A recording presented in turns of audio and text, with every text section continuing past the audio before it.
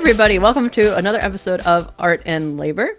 I am OK Fox, joined as always by Sarah Crow, Darcy Wilder, and Lucia Love. And with us today is Jenny Dubnow.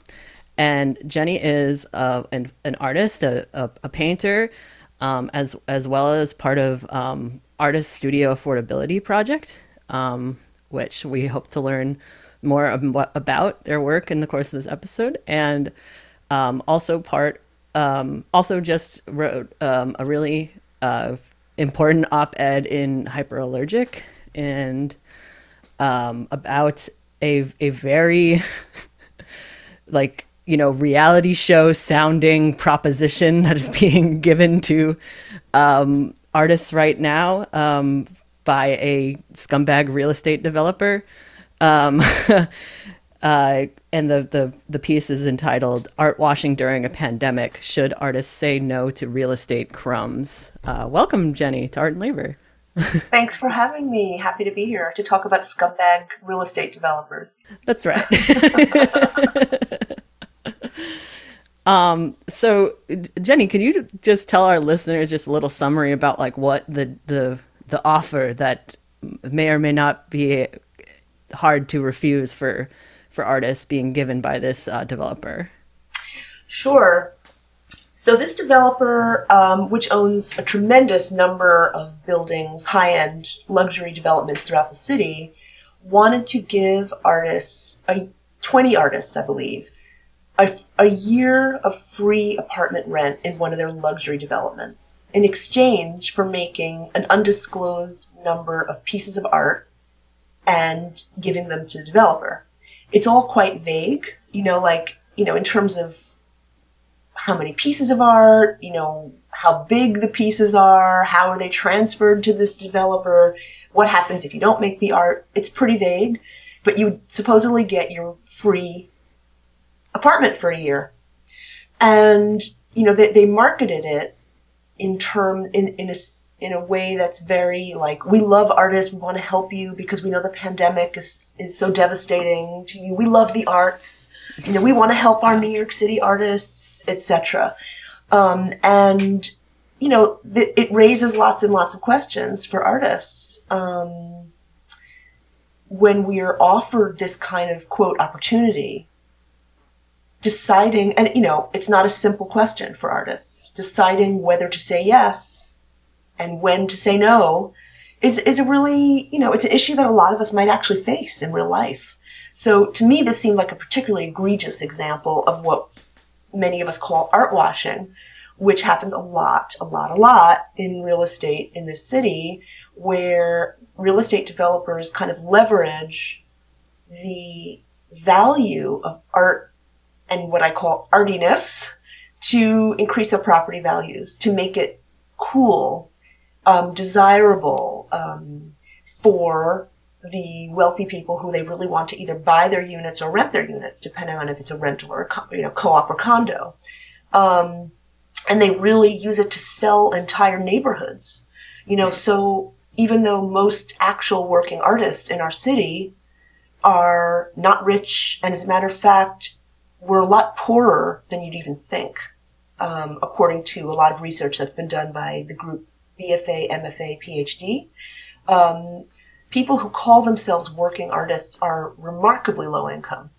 I mean, there's some rich artists out there, but most of us are not. We know what we have to do to survive. We're waiters, we're adjunct professors with no benefits and no job security. I myself am a freelancer. I've always freelanced. I just got laid off, as a matter of fact.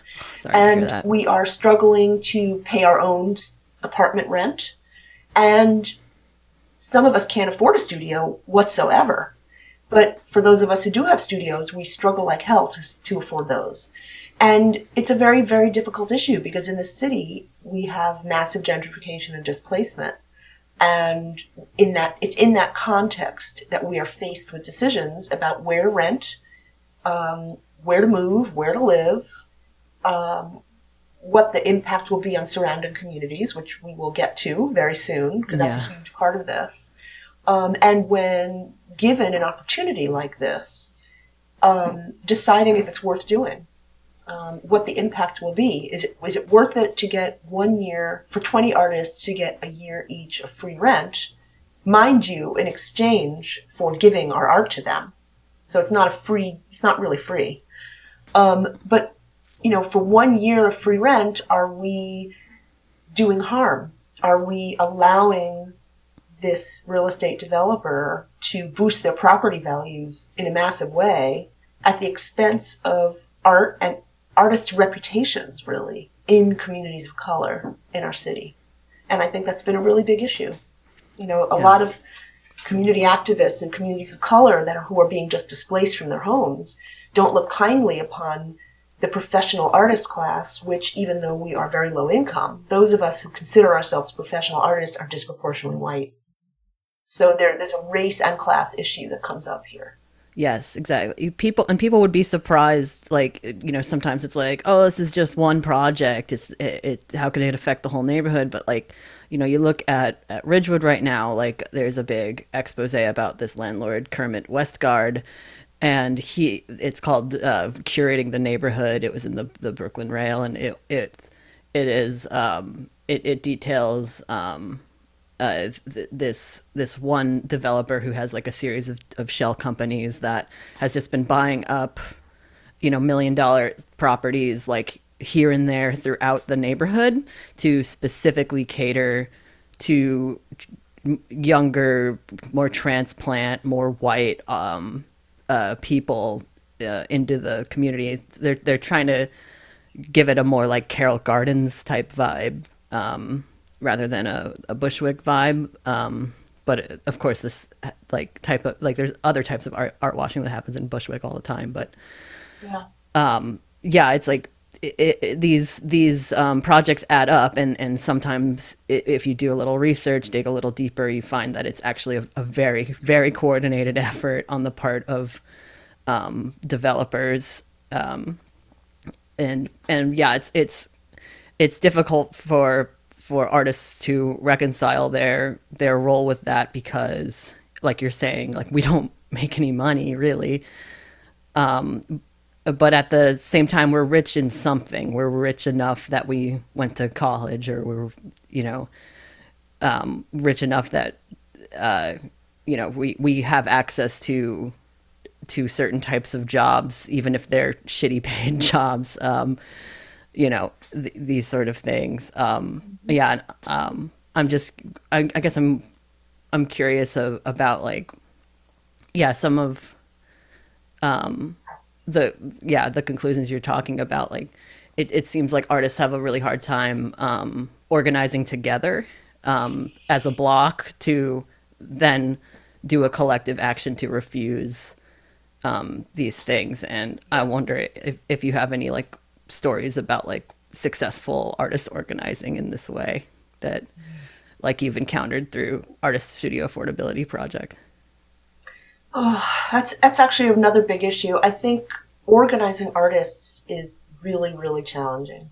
I will say that, and I think others who have tried to organize artists will probably say the same thing. I think the organizing around the People's Cultural Plan, which was another initiative that I and an amazing collective of artists and activists worked on, which was organized to counter the mayor's city cultural plan. Do you want to explain that for our audience a bit? We've talked about it on Art and Labor a little bit in the past, but I always get the details fuzzy. Yeah, I mean, the mayor, which is a good thing, just announced that there was going to be a city initiative to create a cultural plan, which the city didn't have. So they had all these listening sessions, which the city is so quote unquote good at, which are almost always an exercise in frustration and patronizing fake democracy, but that's a whole other podcast.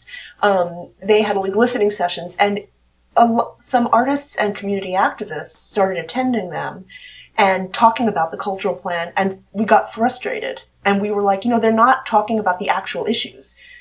They're not talking about labor rights for artists. They're not talking about equity and the fact that a few cultural institutions like the Met and the Museum of Natural History get the lion's share of the funding, And these organizations are not that equitable when it comes to hiring people of color. And meanwhile, small grassroots cultural, tiny little cultural groups, which are really crucial, especially in communities of color, have to jump through hoops to get funding. It's really difficult to fill out the paperwork. There's all this bureaucracy, and they don't even get their fair share. So there was a huge lack of equity, no discussion of labor rights, health care for artists, and no discussion whatsoever of gentrification. So it was a collective of people that was amazing, and we created a document which you can still look at and download. I mean, we're not that active anymore because our work is never done, but we drafted a people's cultural plan, and it has 3 platform planks, one of which is real estate and gentrification, the other is labor rights, and the other is equity. So it's really detailed and really an incredible document, and we did some amazing organizing, and we had a lot of excitement in the artist community, which was really wonderful to see. I think the focus on against gentrification and for equity was a really big one. So I think, it's like our artists know that our situation is bad, and a lot of artists know that we have to organize. But the problem with keeping artists organized in a long-term sustainable way is there are a couple of problems, and one of which is that we're very atomized. We don't really we don't work in collective, there's no artist union, there's no, it's not like we're all in one big huge workplace where we can all talk to each other all day. We're working 20 gazillion little freelance jobs. We're working till midnight. We're trying to make art in our spare time. We might have a family that we have to, be with, a lover. It's like we have lives and we're juggling too many things. But I think another issue, personally, is that I think a lot of artists don't identify we think we're different from working class people in the city. And in some ways we are. Making art is a very wonky, crazy, specific thing. It is wonderful. It's very special. We're all very creative and special.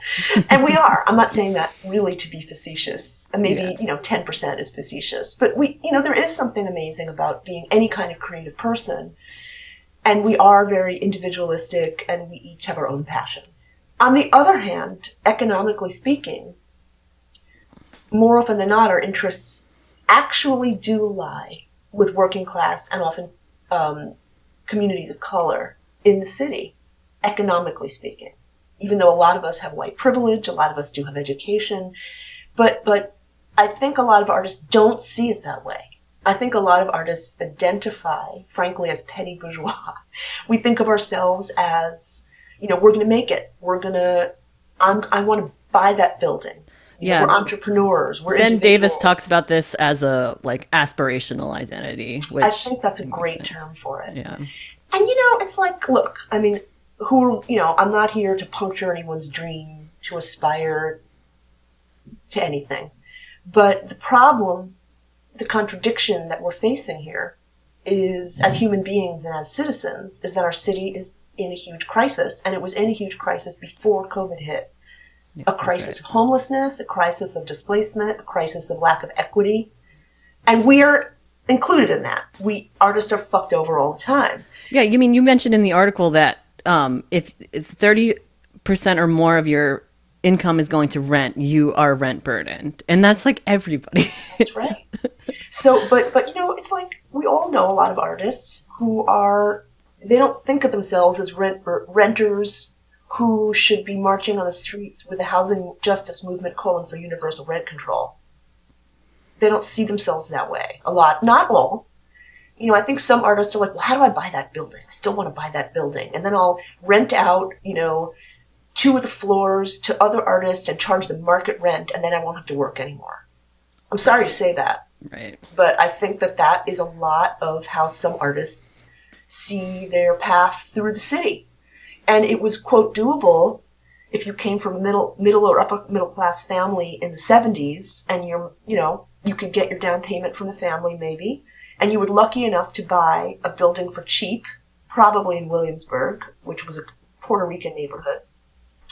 And then you could rehab it, and now they're sitting on multi-million-dollar buildings. And I'm not, I don't want to sit here and say those artists are villains. I'm not going to say that. All I'm saying is that, we live in a very different city now, and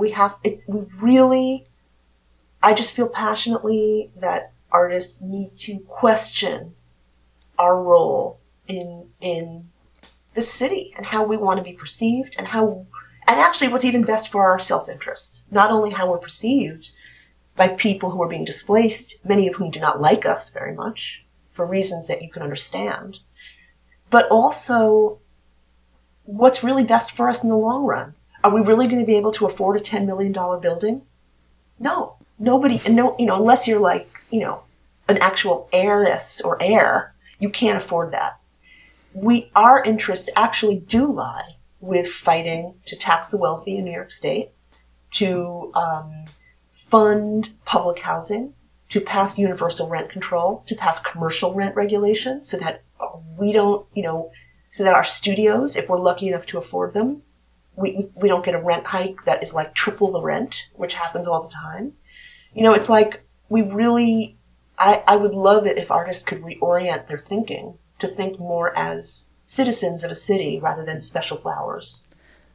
Yeah, it's difficult for people to root too because of the complete lack of rent regulations.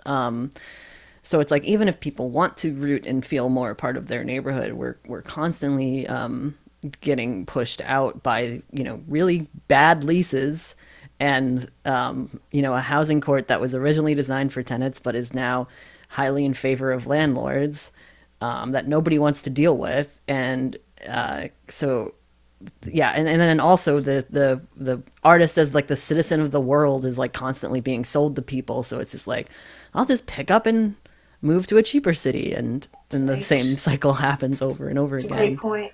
I think it's going to absolutely happen with the Stonehenge development that you're talking about in the article, where like that's not going to go to people who already live in New York, because you don't necessarily want to like have to plan around only having a year lease. But I think it's like basically a paid for residency for somebody who doesn't live in the city, so they're going to come in and just continue the cycle of using New York as this kind of like post-college like Disney World before they like go back to Connecticut and really settle down.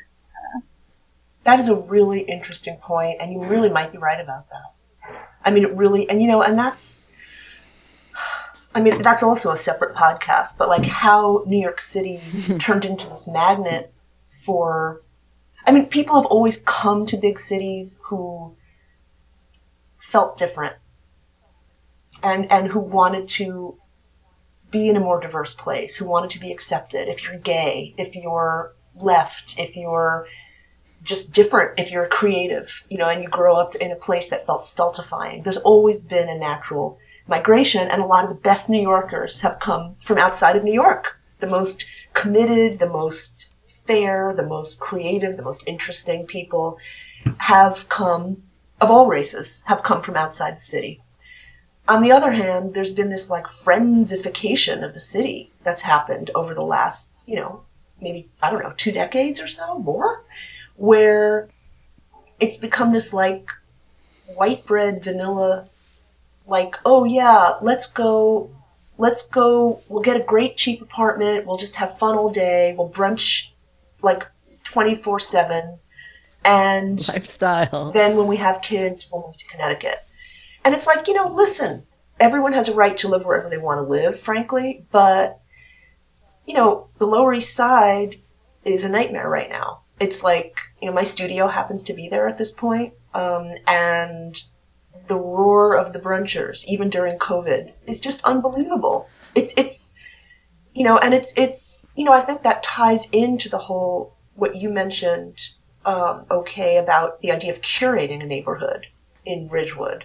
It's very insidious. And I think, the Lower East Side has always been a neighborhood of immigrants. It was, Ukrainian and Russian immigrants. It's Latino immigrants. Now it's still very heavily Latino because they're the NYCHA project if you go close to the river. But a lot of the tenements are now being taken over slowly and, quote, curated along with the streetscape by young Yeah, I was actually thinking people, about yeah. I was thinking about the tenements when I was thinking about like instances of solidarity between artists and working people. Like the Lower East Side, like did have that at one point. Like it's kind of unique in that way. Like that, so many artists like were in coalition with like Latino activism and won a lot of like historic rent control, like for Manhattan. Back in the 70s, and it's such a far cry from what it once was, and it's an interesting case to me that like you can have that sort of cohesion and community, like activism, like work, but it kind of only works temporarily. It's hard. Yeah. I think now is a really great moment for artists to kind of not just show solidarity with, but to actually organize together with communities of color who are hoping to stay in their homes and who are organizing for housing justice and against gentrification. And for us to fight alongside them and show that we are on their side. But also, in all honesty, we're fighting for our own survival too, and that's the way to do it. The old aspirations don't work anymore in this city, where land values are as unbelievably crazily high as they are. And, we're faced with lots of decisions, and it becomes very difficult. I mean, I think probably 80% of the artists in the city were on the streets with Black Lives Matter. Just, anecdotally speaking, like everyone I know was on the streets. I was too. But when it comes to our own economic decision making, it's a tougher sell. And that's true for every human being. Self-interest is a very human trait. We all have it. But as white artists in the city, or even as, middle class artists of color, we have to look at how we're being used to push out long-term, low-income immigrant communities and Black communities in our city. And, that's where we get to the Stonehenge year-long artist residency, fake artist residency. It's not always going to be easy for artists to know. Like some things are so egregious that it's like, okay, no, I'm not doing that. On the other hand, when someone's dangling something in front of you and you don't have much, it's very difficult to say no. So it's a big ask. It's a big ask to say to someone out of solidarity and out of a political choice that you're making, you're going to say no to something that somebody is offering you. It's easy to do that if you're wealthy, but if you're not wealthy, it's not easy to do that. It's not easy. So I really don't want to try to, be an asshole to my fellow artists. I mean, I got priced out of my studio in Long Island City about 2 years ago, and I was looking for more space. I found something. I still can't afford it, but it's in a weird building on the Lower East Side. But I thought, oh my God, do I apply for a Marie Walsh Sharp studio space? And you guys probably all know about that. And I had one when it was run by a nonprofit, by a philanthropy, when it was in Manhattan. It's now in Dumbo, and it's now called the Two Trees Artist Residency. So you get a free studio space, but now Two Trees, which is one of the biggest and most disgusting real estate developers in the city, kind of is funding it. So it's still a great program. You still get a year of free studio space. But, luckily I found the studio space before it came to being, kicked out of my studio. But I really was thinking, I don't think I can apply for it now because it's Two Trees. But I was thinking, well, would I blame another artist for taking it because it's Two Trees? Maybe I wouldn't blame them. I don't know. I guess what I'm trying to say is it's not always going to be a black and white decision. And to be honest, Dumbo is now one of the richest neighborhoods in the whole city. That happened fast.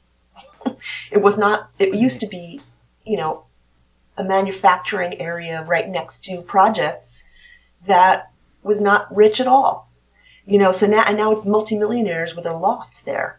And, you know, a lot of artists used to have studios there.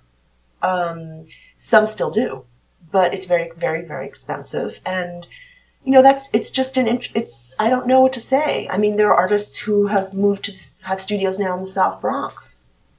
Is that the right thing to do? I'm thinking about too, in 2015, the article highlights the, you know, the protest in front of the Brooklyn Museum when they were hosting a big real estate summit. They're basically hosting like a whole plethora of these scumbag real estate developers to then discuss how they want to divvy up these low-income neighborhoods.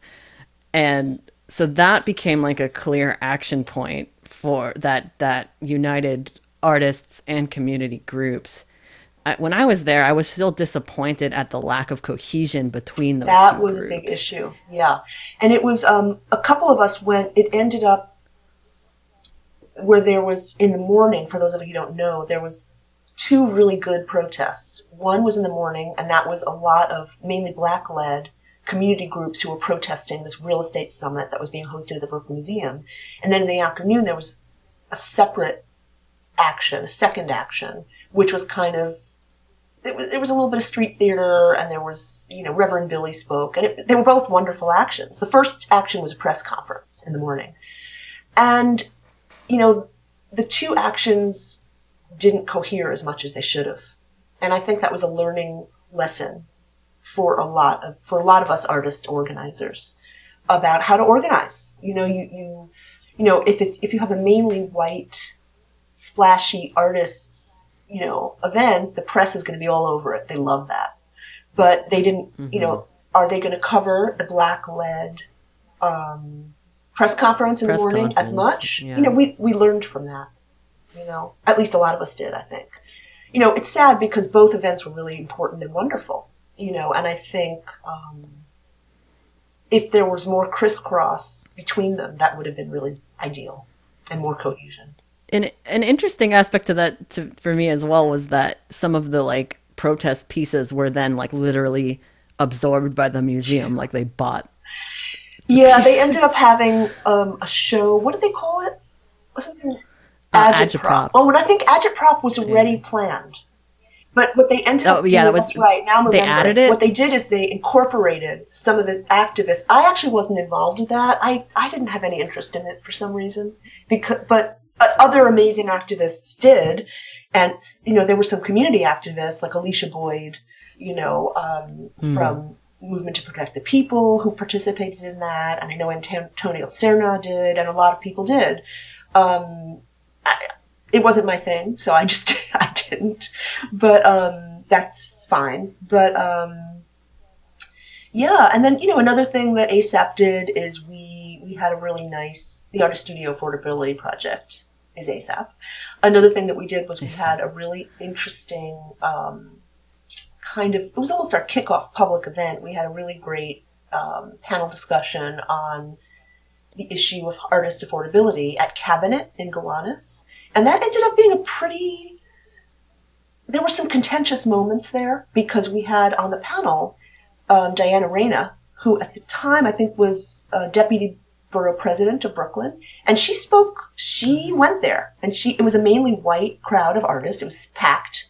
And she raised the issue of how white artists are perceived. She, I think, was from Williamsburg. And she was like, listen, we don't love you people. And it was very hard for a lot of artists in the audience to hear that. And she also raised the issue of manufacturing zones and the loft law and live work, you know, the way the loft law kind of encroaches residential, which is mainly white artists, into manufacturing zones where a lot of blue-collar jobs have historically been at the time, well, even when we had Williamsburg used to be a very Puerto Rican neighborhood. Even at the time that we had this panel, it was already much whiter. Now, it's like so many you're not going to find any Puerto Rican people living around the Bedford Avenue L train stop, or Polish people for that matter.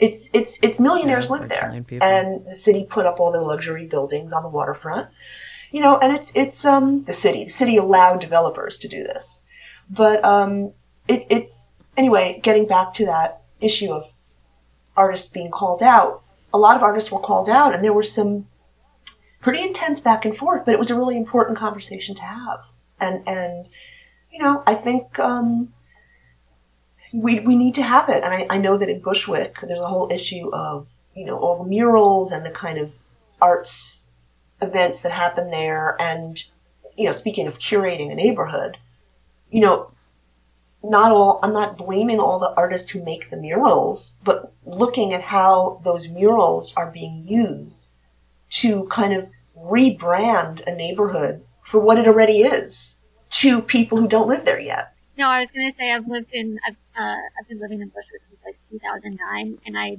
very distinctly remember sometime around 2015 when the walking tours of graffiti started, and that was like this.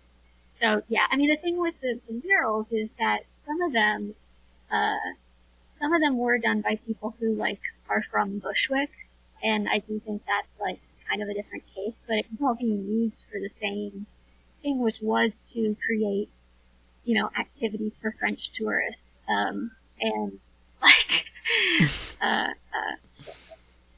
think like we kind of talked about this a couple of weeks ago with, I don't know if you remember during the inauguration, like Kamala Harris's stepdaughter turned out to be just totally one of these like Bushwick types, and we were talking about it, and OK was like, yeah, but like we encourage that, like as part of that, this person who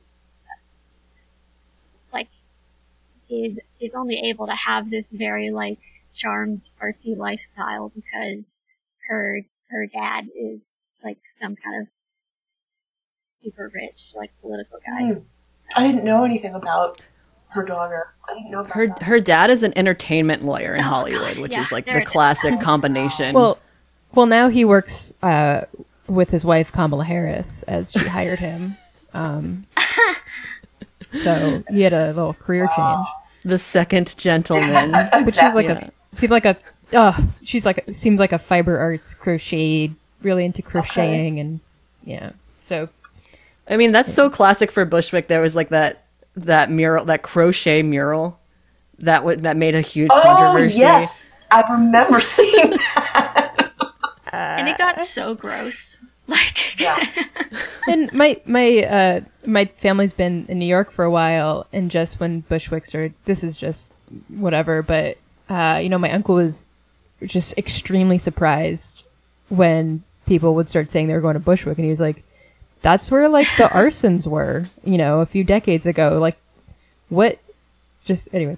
But I had a question about going back to the Two Trees studio thing, and when artists make these decisions, do you have any rule of thumb and things to like keep in mind, or is it just kind of, I don't know, vibing out and trying to see what the most ethical solution is? Oh, I wish I had an easy answer for that, but I don't. I mean, I think educating ourselves around what's happening in the city is very important in terms of gentrification, and, listening to people who live in communities of color and how they feel about it. And that can help you. The more you know, the more it can guide your decision.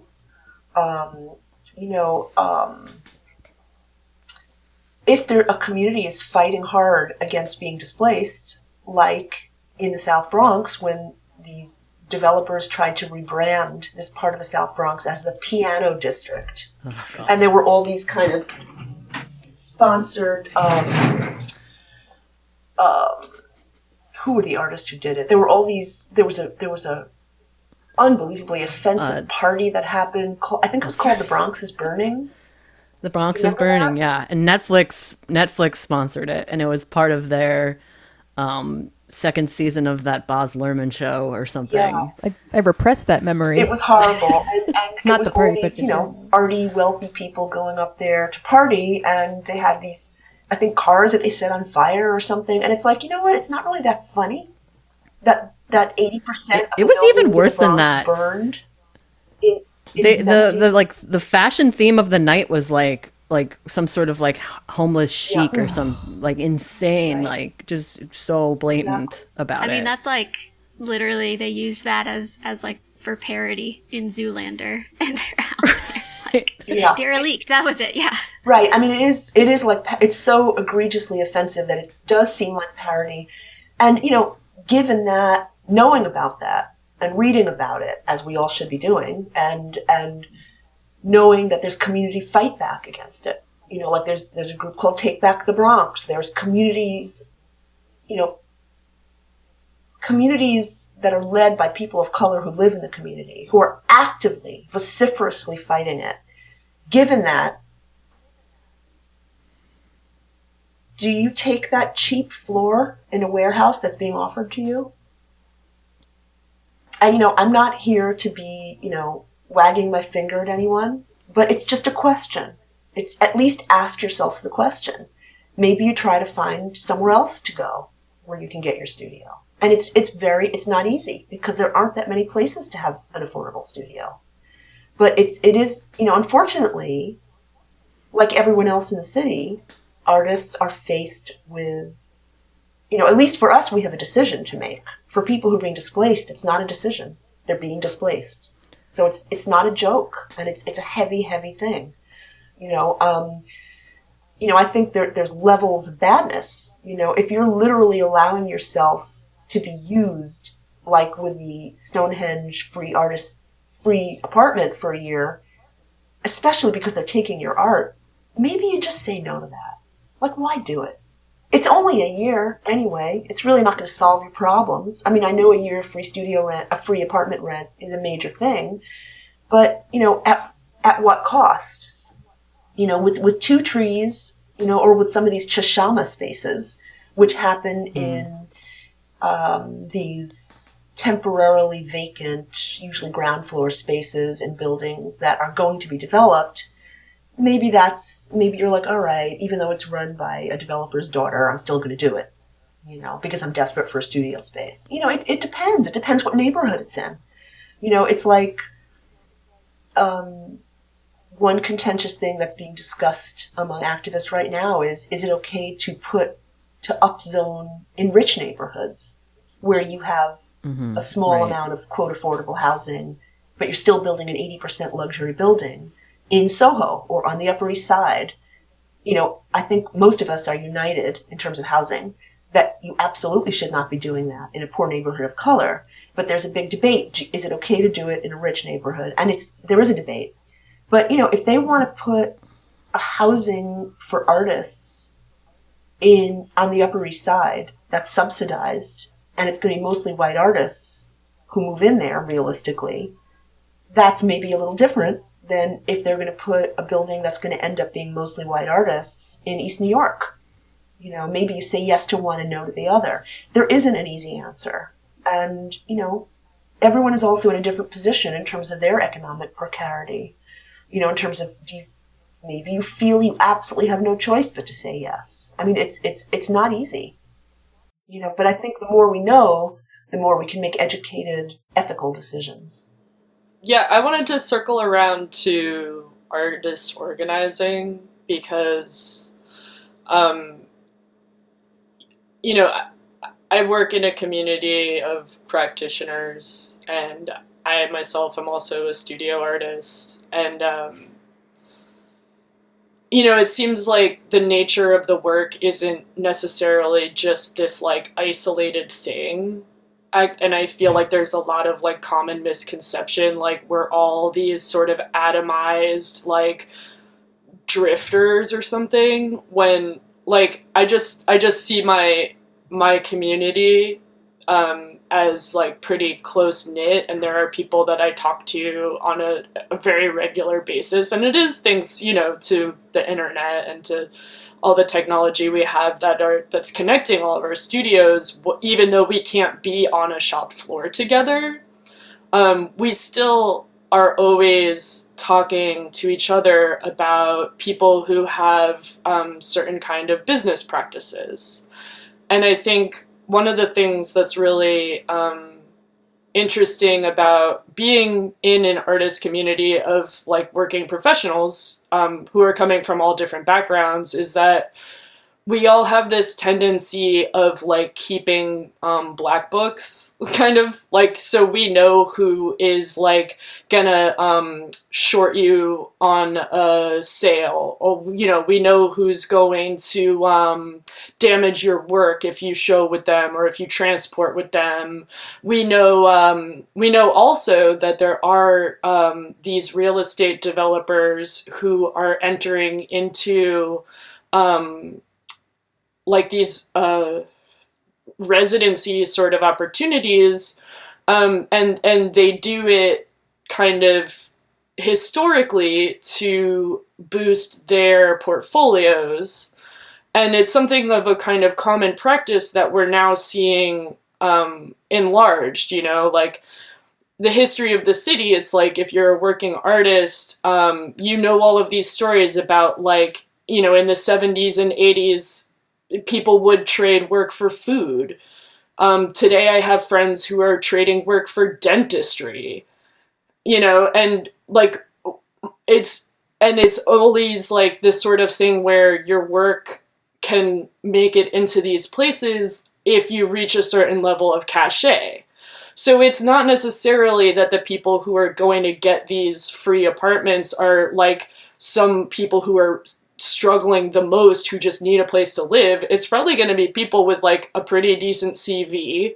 It's probably going to be people who are also making really palatable things, who can like, you know, who can show in a way like, oh, it's fine to see this in a lobby. It's fine to see this in a hotel room. It's fine to see this work like, you know, wherever. So I'm thinking, sorry to be so long-winded, but is kind of developing as I was listening to everyone talking, and I'm not sure the answer either, but it's all really fascinating. Like, you know, maybe there's a way to look at what art is and what the artistic process is when we're discussing ways to fight against what is going on. Like, for one, if your work can't go in a hotel lobby or whatever, like, that's already a way that you can fight this sort of thing from happening.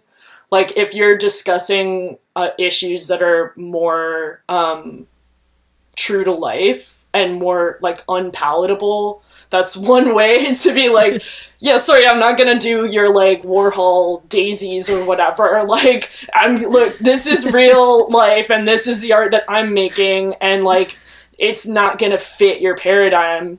And I don't know, I'm just thinking of other ways, because it's like artists in general, they spend so much time thinking about what they're doing and what they're making that it's hard for them also to switch their brain into another form of work, which is organizing work. And I find that also, I feel kind of alienated from organizing a lot of the time. I feel like people don't have a space for me because I spend a lot of time doing my work, that is my art, because I'm learning materials, I'm learning how to get it out there, I'm learning how to like survive, because I also have a studio and I also pay my rent, and I'm tired, and I try all the time, and it just makes me feel bad when someone says like, you need to get out there better, and you need to align yourself the right way with the right people, and like think about the working class. And I'm like, look, I never thought of myself as petite bourgeois. I work hard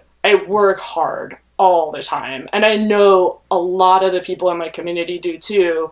So I mean, I know that was, sorry, it was really long talking about, but Jenny, I really liked your work, and I like what you say, because you don't have that admonishing quality when discussing organizing. Oh, I hope I don't. And I think maybe, I mean, I worry that I do. But I hear you, and I mean, you can't and shouldn't ever browbeat anyone into becoming an activist. It doesn't work anyway. Like, people have to feel within themselves, yes, I need to do this.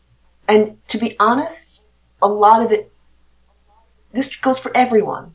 when people really become activists, really, sometimes it's like, I'm doing this for others. But usually it's like, I'm fighting for my life. That's what creates mass movements. Like, it's like, I have to do this. Or you're just so passionate about something that's wrong, like with the Vietnam War, but I think, But even that, people felt by being drafted and their family being drafted, that was a what's it called? Like that's a spark. Right. A spark that comes from how it's affecting you. Right. But yeah, I mean, Lucia, you raise a really interesting point. I mean, I think that one issue is that even if you make work that is left social practice work, you can still get co-opted. Because like the EDC, the Economic Development Corporation, which is the city's main arm for managing public land and supposedly generating economic opportunity, but the EDC is actually one of the main engines of gentrification in the whole damn city. Because what they are in the pocket of developers, and they give away public land willy-nilly. And even in publicly owned land that should be affordable, like the Brooklyn Navy Yard, that's publicly owned. The EDC manages it. It should be a paradise for manufacturers to create jobs for the surrounding community and for artists of low rent because it's city owned. No one needs to make a profit. It's unaffordable. And the EDC just brings in luxury development and the rents go up. So, anyway, that's a diversion, a little side trip there with the EDC to explain that the Department of Cultural Affairs is under the aegis of the EDC in our city.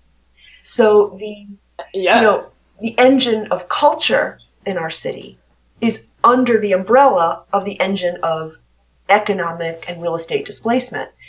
And what I'm going to say after that is that in Queens, and I think this is true of other arts organizations in the city too, we have a group called the Queens, why am I blanking on this? So many acronyms. QCA, the Queens Council on the Arts. The Queens Council on the Arts gets a lot of their funding from the EDC. Their board is made up largely of real estate people and bankers. Mm-hmm. They have never met a development in Queens that they don't love. They gave one of their annual awards to Ebony Young, who works for the developer TF Cornerstone, who's now running for city council in Long Island City. They were for Amazon. They're for, they have a free space given to them by EDC, I'm pretty sure. I'm 99% sure about that. I want to check my facts, but I'm 99% sure that's the case. And they disperse grants to artists. And there's been a lot of community fight back with some Queens artists and groups like the Queens Neighborhoods United against some of their, the Queens Council on the Arts, which is giving public grant money to artists.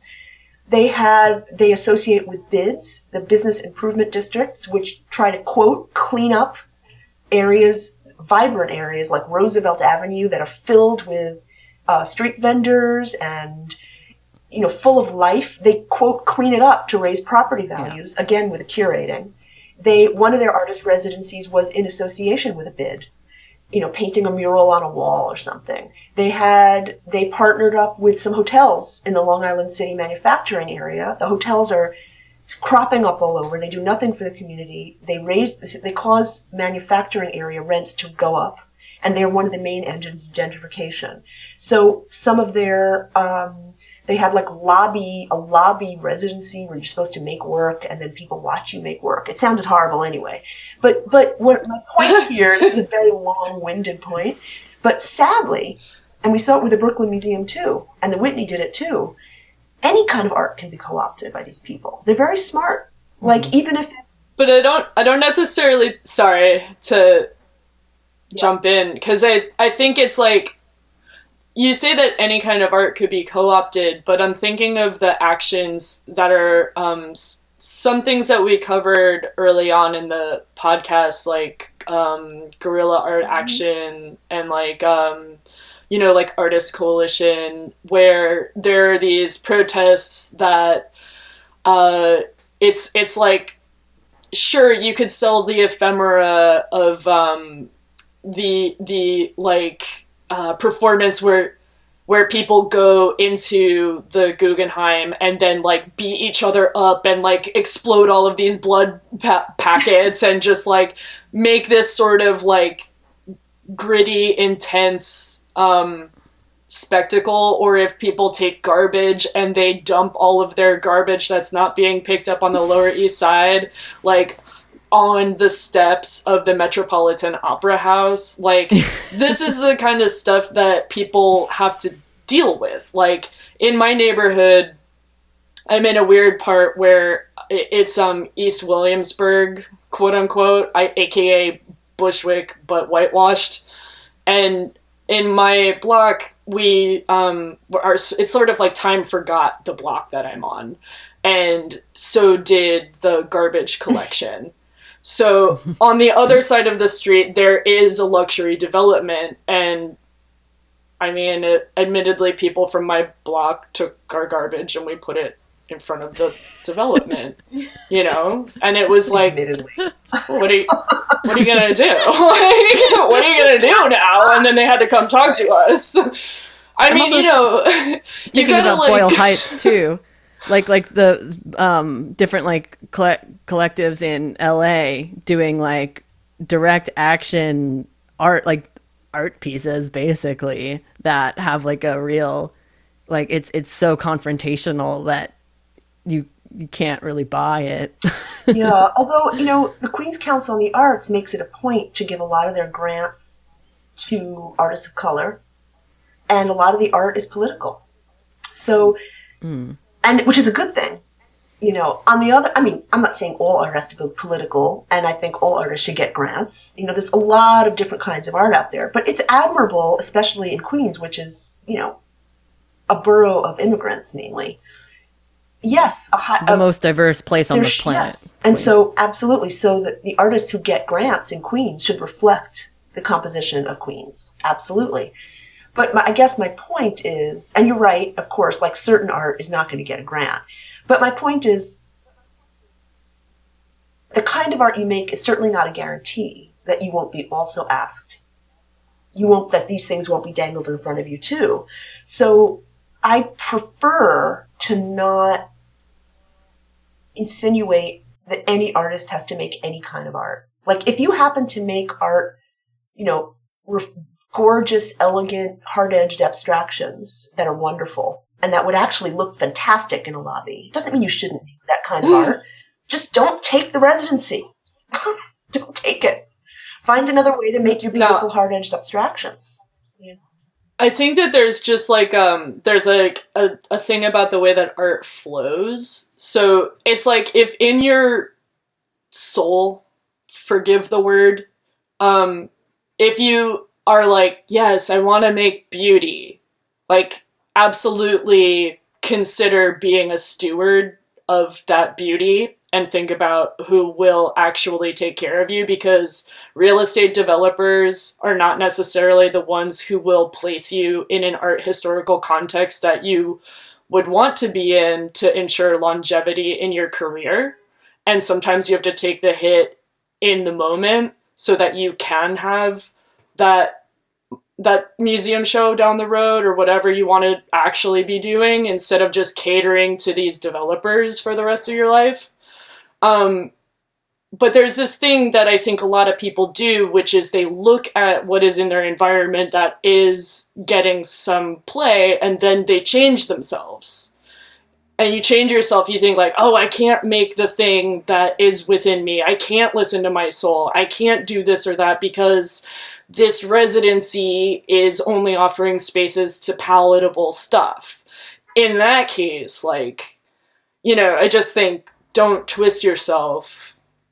Yeah, I think that's such an important point, because it's like these projects are not in your self-interest as an artist. Mm-hmm. They're masquerading as one, but they're only going to just continue destabilizing your position. And it's just the indentured servitude of live here and get in your hole and make art for us, and then get out. I mean, there's a group, an artist group in Long Island City has been given space by a local, not a global real estate company, interestingly, but a local family called the Plaxalls, who own a lot of extremely valuable land on the waterfront and kind of within the Amazon, close to the Amazon footprint.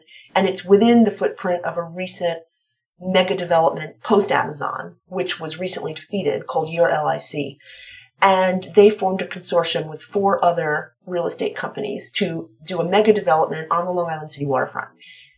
There is an artist group, a local artist group, that got that nice free space from Plaxall, which was very nice of Plaxall to give it to them for all those years.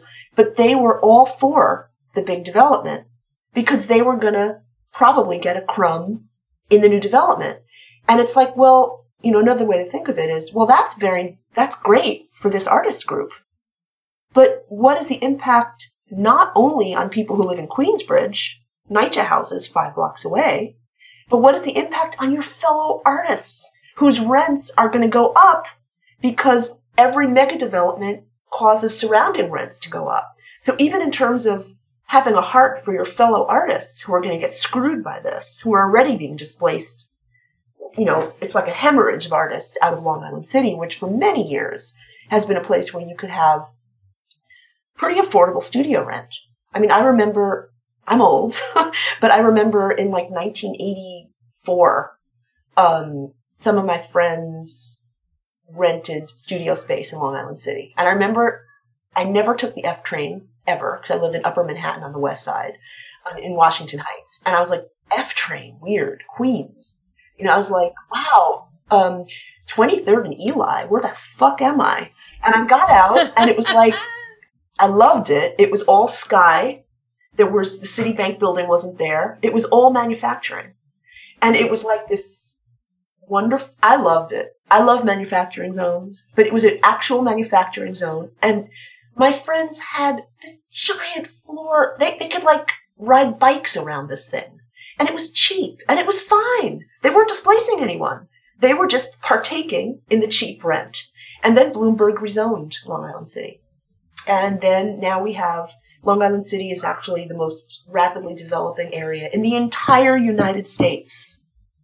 Oh my gosh. And, and now there are no artists there. Not no, but there are many fewer artists. And 5 Points was demolished, that wonderful artist building. And the developer put up, mega building that's luxury. And he has a bronze replica of graffiti saying 5 Points in the lobby. It's disgusting. Oh.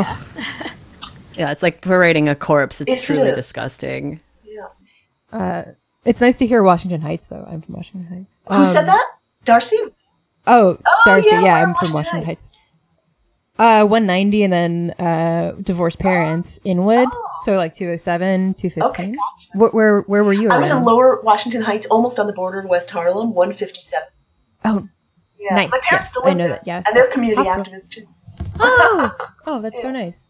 Oh, but it just reminded me of because I'm reading Gentrification of the Mind, so everything I hear, I'm like, I haven't read. yeah, and so, I recommend it. And OK knows a lot more about it, but there's the part that really struck me was when she's describing how the artists are often used as an example of the first wave of gentrification, which is like, yeah. And then she goes on to explain the differences is like, yes, we moved to these locations, but we didn't set up shops. We didn't buy land. We didn't up the prices, which is like, yeah, I also think that it still is a signifier of, it's hard to say that artists are completely innocent of that. But that just sprung to mind if, I don't know if anyone else was thinking of that,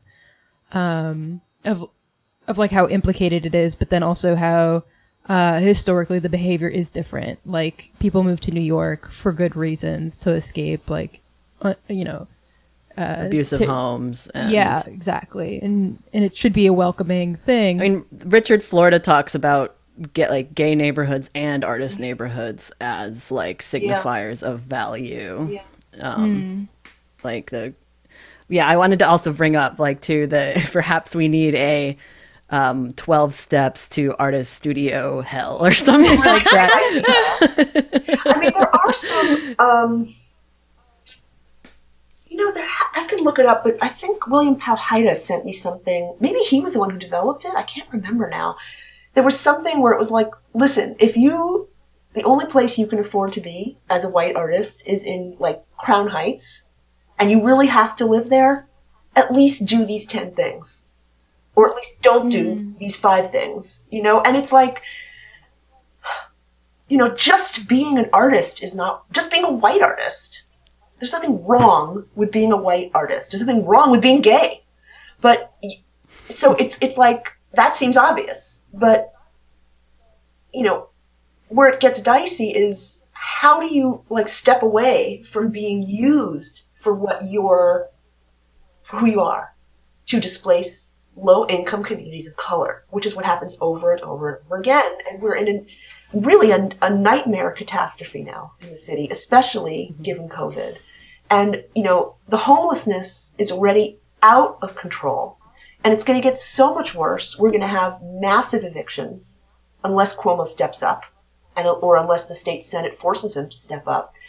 And as artists, we have to... Which you talk about, we have a super majority, and I'm wondering if you're interested in any legislation coming down the pipe. Yeah, there are, there's all these proposals to finally tax the rich, which is exactly what we need to do. Cuomo won't do it.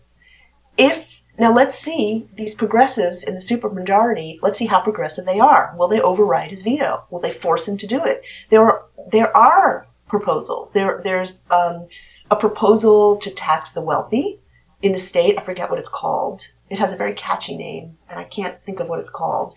But I can give you links after, and that's not helpful for people on the podcast, but maybe it could be on the website or something. Oh, no, it's all... There's... I was reading the one. It's called Pro or something, or am I getting confused with a different one? It's not called Tax the Rich, but it's something almost as simple as that, and I can't recall it. There's another proposal to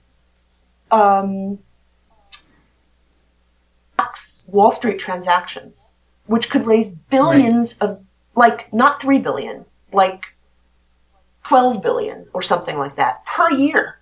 And the sick thing about that is that it's a pennies on every Wall Street transaction tax. Pennies.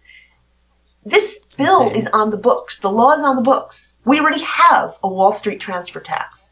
But for many, many years, I believe since the 80s, the state has been rebating it back to Wall Street because Wall Street's their donors. That's their friends. If we just did that, we could fund many, many things that are not being funded right now. We could, NYCHA's entire deficit in terms of fixing NYCHA is, I want to say 30 billion. I could be wrong. I mean, when it comes to billions, my mind just goes for kerflooey. It's almost meaningless to me. But it's, a couple of years of a Wall Street transfer tax. We could entirely rehabilitate NYCHA. And now the city, state and city are talking about privatizing NYCHA, which is a disaster. They already started. You have like a whole city's worth of people living in NYCHA. And if that thing gets privatized, historically, when we look at public housing that's privatized, the eviction rates skyrocket. And it's a way for private real estate developers to make money. And, that is something I know it might seem like we're getting far afield from artists in New York City, but it's not far afield because it's an ecosystem. It's all connected. And, it's going to be totally part of Andrew Yang's plan to turn NYCHA into hype houses. Yeah. Oh my exactly. God. It's like we have to think in terms of the public good. And, there is another way. Like artists, we just scramble over each other for crumbs because we're desperate. And these crumbs often come from public-private partnerships and often real estate. It doesn't have to be that way. Artists, if we had affordable rent in this whole city, like every other renter, that would be half the battle right there. Yeah, and I want to encourage people to get involved in housing justice for all, like you mentioned in the article, if they really feel up to, because like Lucia is saying, like that thing about like getting too involved in activism, it's harder to focus on yourself and your career and like your jobs. Like I'm in like the opposite where I'm like, I feel like I'm spending a lot of time like trying to like wrap my head around everything going on in my neighborhood, that like it's making it very difficult for me to focus on my own work. So it's just like it sucks too. It's not great. But the thing is, like, you can be political without like having that be like the fulcrum point of your entire life. And I think it's like very much worth every artist to try and find that balance, because ultimately, like, I think that most people should try and find that in their lives, whether they're like a plumber or an artist or whatever. Jane McAlevey, whom I love, writes about that in her latest book about unions. She has a few about the self-selecting organizations, like DSA and stuff like that, versus the structural stuff where it's just, you're in a workplace and you organize it, and you have to learn how to work with people that you don't choose. And her thing is like, you don't choose your comrades, which I found to be very profound. Because and with self-selecting stuff, it's I have a history of burning out and getting like super into it and then being like, oh, I have neglected my other obligations. So it's really, really difficult. But I do think, Sarah, you make a really good point that, some of us get so sucked in that it really takes over and it can become all-consuming. But it doesn't have to be that way. I mean, if you, as an artist, just learn a little bit, which isn't hard to do, about the dynamics that are happening in the city, the dynamics of displacement, and just say, you know what, I'm going to occasionally go to a community meeting around a development that's happening and show my support as an artist. I'm going to sign some petitions, and I am going to now think twice before I take a quote opportunity in a low-income community of color. I'm going to at least consider what the impact could be given my recently acquired knowledge. That's a big thing.